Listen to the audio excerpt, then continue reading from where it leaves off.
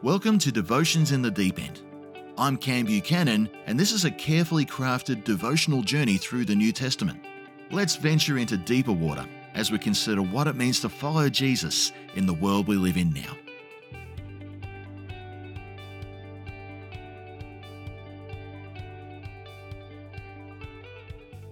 Welcome back to Devotions in the Deep End. In our last time together, we learned about a man named Jairus. He was the head elder of the local Jewish synagogue in ancient Capernaum, and he sought out Jesus in the hope that he would come and raise his young daughter from the brink of death. But as that story plays out, another significant event takes place, and it's worth giving this its own time. We'll do that now by reading from Mark chapter 5, verses 24 to 34. A large crowd followed and pressed around him. And a woman was there who had been subject to bleeding for 12 years. She had suffered a great deal under the care of many doctors and had spent all she had. Yet instead of getting better, she grew worse. When she heard about Jesus, she came up behind him in the crowd and touched his cloak because she thought, if I just touch his clothes, I will be healed. Immediately, her bleeding stopped and she felt in her body that she was freed from her suffering. At once, Jesus realized that power had gone out from him. He turned around in the crowd and asked, "Who touched my clothes?"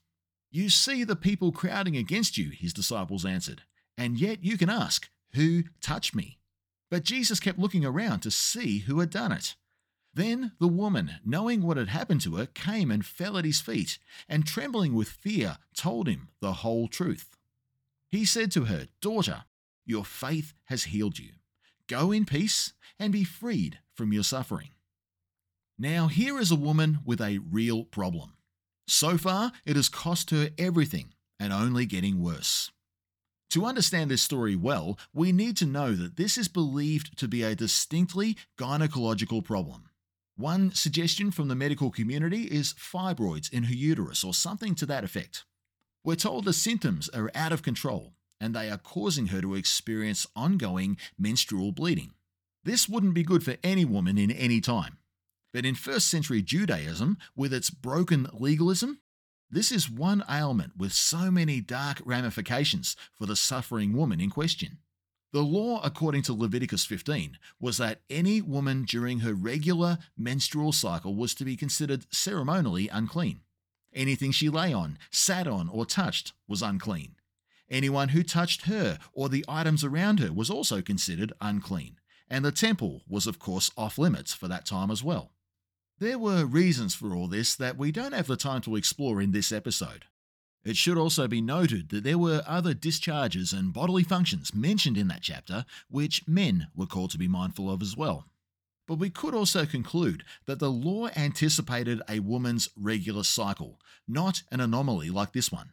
In the first century, the Pharisees went even further with these restrictions by instructing men to stay away a few days before and after the fact, so that they could do all they could to not be contaminated by sin or uncleanness. Hopefully you'll remember from previous episodes that in Jesus' estimation, the law of Moses was being applied without that necessary element of mercy. He has quoted Hosea 6 verse 6 a number of times, "I desire mercy, not sacrifice," in response to the Pharisaic law-keeping going on. So with that lack of mercy in play, consider what we're reading about here. This woman's condition and sense of ritual uncleanness has continued for 12 long years. All that time, she's been excluded from all intimacy, from all contact. She can't be near her husband, she can't hold her children. She can't go around and visit friends. She's isolated. She is disqualified from public worship too. She's not allowed to participate in feasts or gatherings until her body clears itself up. And because the law was being applied inflexibly, this is effectively 12 years of living in an unclean and unworthy state. But like Jairus, this woman hears about the rabbi named Jesus being back in town and takes one massive risk by venturing out into the public. We read here that it's packed, with Jesus bumping shoulders with lots of people as he follows Jairus up towards the house near the synagogue. Capernaum was a small village, and it had really tight streets. It's the perfect cover for this woman to slip in and see if her need can be met. Her apparent plan is to discreetly slip in, make fleeting contact with the tassels at the end of Jesus' outer garment, then slip out, hopefully healed. Some suggest she did this because she was superstitious. It was said in those days that power flowed from a rabbi's robe. Others make the suggestion that she did this in order to not render Jesus unclean because he had made contact with her. There are more again who suggest she merely wanted to make just enough contact to be healed, without engaging in anything deeper.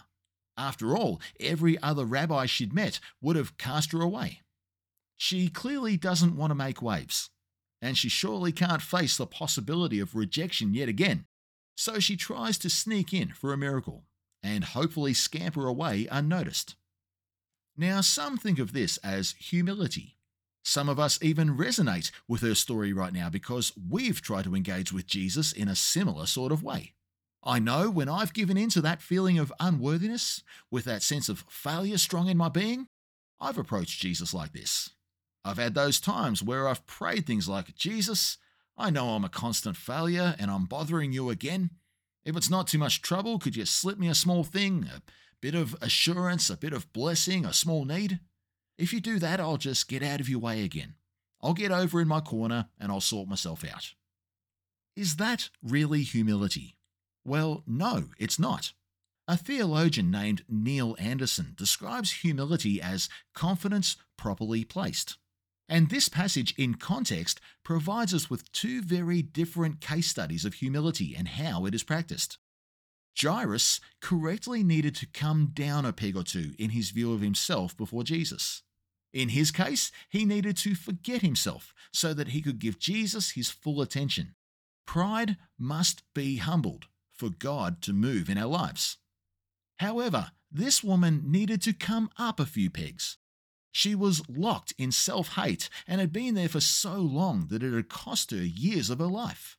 There was more to experience in God, and as we engage with the passage further, we see this play out for her. We read that she does in fact receive her miracle. Religion had dehumanized her, but one touch from Jesus changed everything. She notices immediately that things have changed in her body. But we also read that at that very moment, Jesus noticed as well, and he literally stops traffic to find out who it was that touched him. He knew someone had reached out to him in faith, and he was not going to let that be an anonymous thing. This is an important lesson for us as we consider what it means to be a Christian. It is not something designed to be kept secret or observed alone. This woman was aiming for a quick touch from Jesus and was hoping to disappear, perhaps to sort herself out from that point by herself. But Jesus had something far more merciful in mind here. You see, becoming cleansed, according to the Mosaic law, required a little bit more work from her.